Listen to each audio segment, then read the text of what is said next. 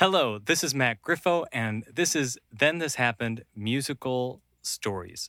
Right now, we have a ton of people packed into a very small room. You're welcome. Right now, we have Arnie on guitar. We have Lexi, Ashley, Drake on vocals, Gordon on bass guitar, Mike on the drums, Eli on the saxophone, and me on vocals and piano. And we have a story that many of us have lived through, as it is 2022 right now. And the storyteller is Jonald Jude Reyes.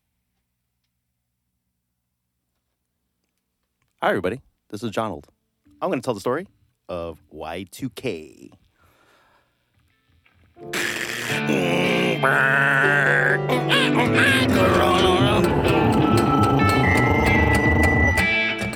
You have mail. Y2K, or the year 2000 problem, or the millennium bug, or the Y2K bug, or Y2K glitch, or the Y2K error. All started by a bunch of computer programmers. In the 1960s and 70s, computer programmers and engineers were building programs and software which held so much information. Let's take a time in the time machine. Let's time in the time machine. That's right. We're going to go way back to the 60s and 70s. They had no clue what they were doing. Computers were starting out. Software was being built. I'm talking about basic.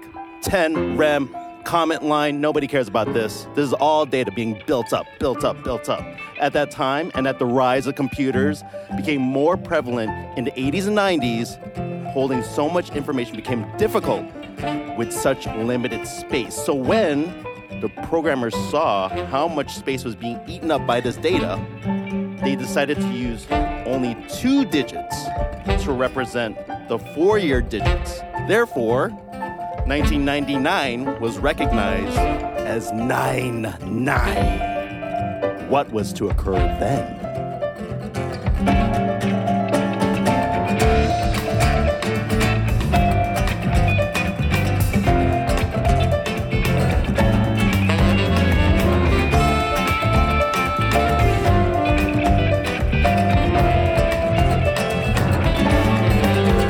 It's the dawn of the information age.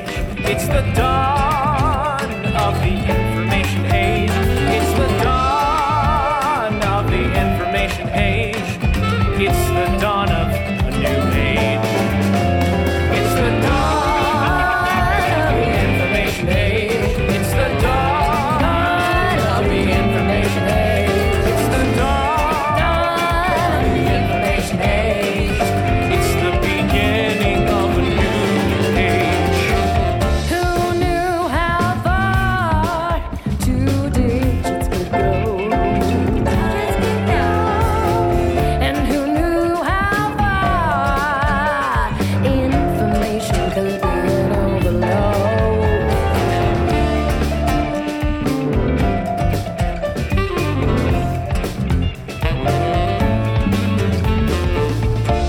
Well, no one thought computers would be around for 40 years in the 1960s. Give me a break. They thought it was a fad, a cool little toy with a bunch of video games for all the kiddies to play. But it became super important. It became part of our cultural lifestyle. I'm talking about holding records. I'm talking about all your bank information being online. I'm talking about marketing, new products out there. I'm talking about Pam and Tommy Lee. Yes, they were going into our bedrooms and also into our hearts. Engineers became more paranoid that computers would crash in the year 2000. Why? The thought was that since computers can only read 2-digit years, the year 2000 would come and they weren't sure if computers would understand the data to be 2000. It could be read as 1900. It could be read as 1800. It could be just read as 1000. Supposedly, the crash would shut down security programs, shut down airplanes, even elevators in the middle of New Year's. So this paranoia grew beyond the engineers, and people in society got a little hella crazy, people. People were scared that everything was gonna shut down.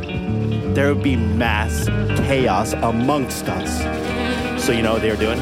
People started buying guns, smoke grenades, gas masks, and attack dogs. Attack dogs.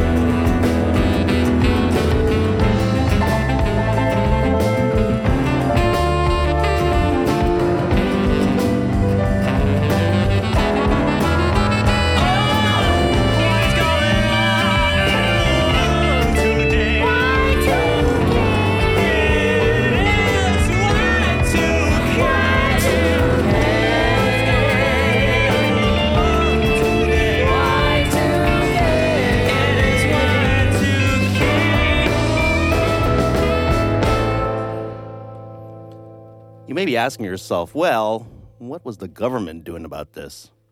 President Bill Clinton put together the Year 2000 Act, led by the President's Council. They were monitoring, supporting private companies by building and installing all these Y2K patches, really building up on those zeros and ones. Am I right? Am I right? And they're informing people through this website called y2k.gov, which is no longer active. Don't try to log on there. These patches and programming updates costed companies hundreds and billions of dollars. There was even home software kits being sold. Do you remember buying this? Maybe on CNET magazine? It was called the Millennium Bug Kit. Guess how much that was in 1999? $50. You know what I was trying to save? $50 for a Kangol hat. Y'all got your Kangol hats out there? No.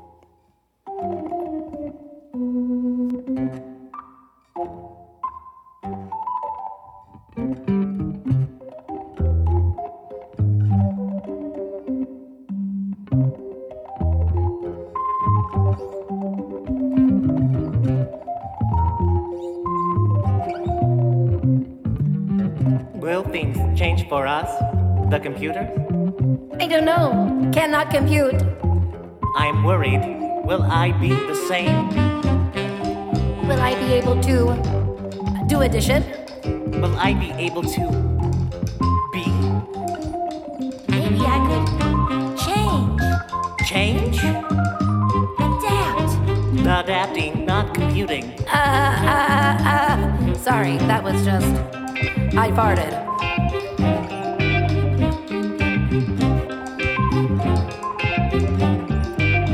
We have to stick together. There's not many people out there in the world who will look out for us. As the humans change and get older, we must get smarter. Smarter. Smarter.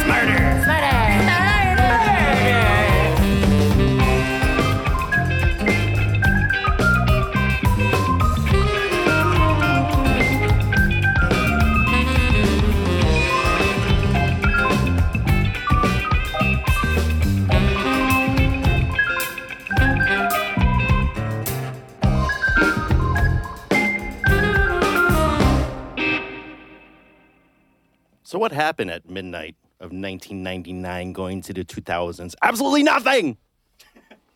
Nothing happened. Maybe you lost a voicemail. Maybe you lost a text. Maybe you lost an email on your AOL. On your chunky phone.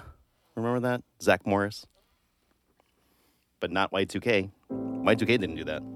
Maybe you couldn't log into your cash station, get your $20 denominations. No, not Y2K. Maybe you really liked wearing shiny clothes with slightly retro edge and chunky sneakers. That was Y2K. So yeah, maybe you were still wearing that. Actually, the takeaways is the Y2K aesthetic. It's a style choice. The only true thing that we're still recovering from as a nation is our paranoia. That big brother is still watching. Is he? Is he still watching? Hopefully your algorithm will tell you. I want to mention a personal story. It was 1999. I think I was 14 or 15. And it was New Year's Eve. And all of my family, who had hoarded batteries and cans and a lot of flashlights, we were prepared for the power to shut down. My mother had us ready for the heat to turn off.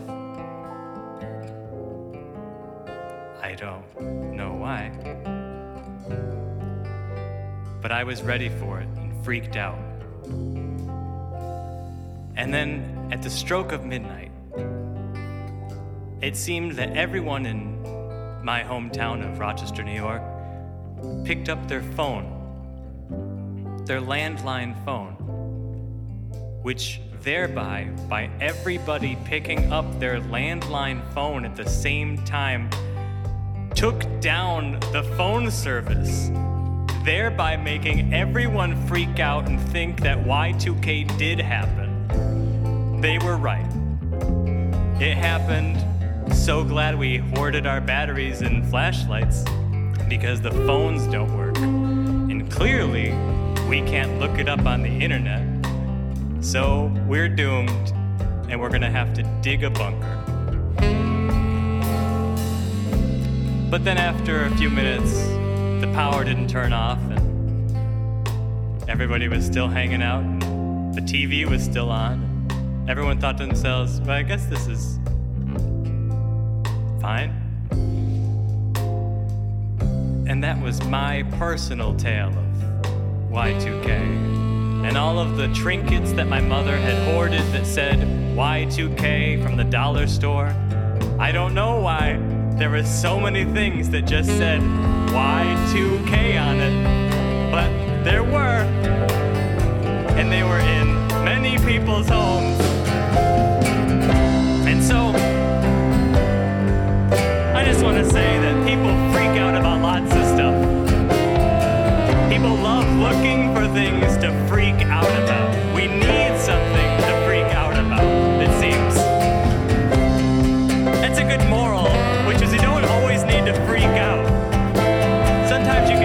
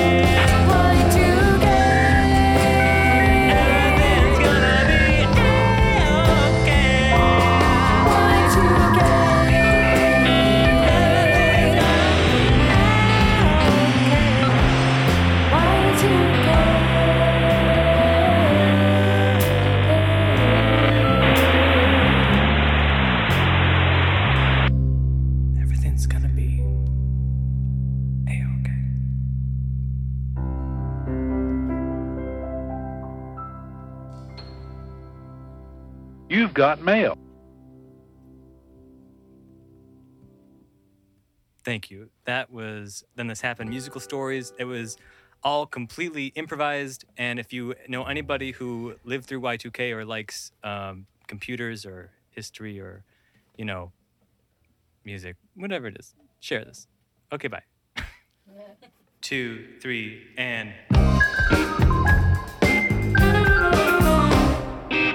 like that.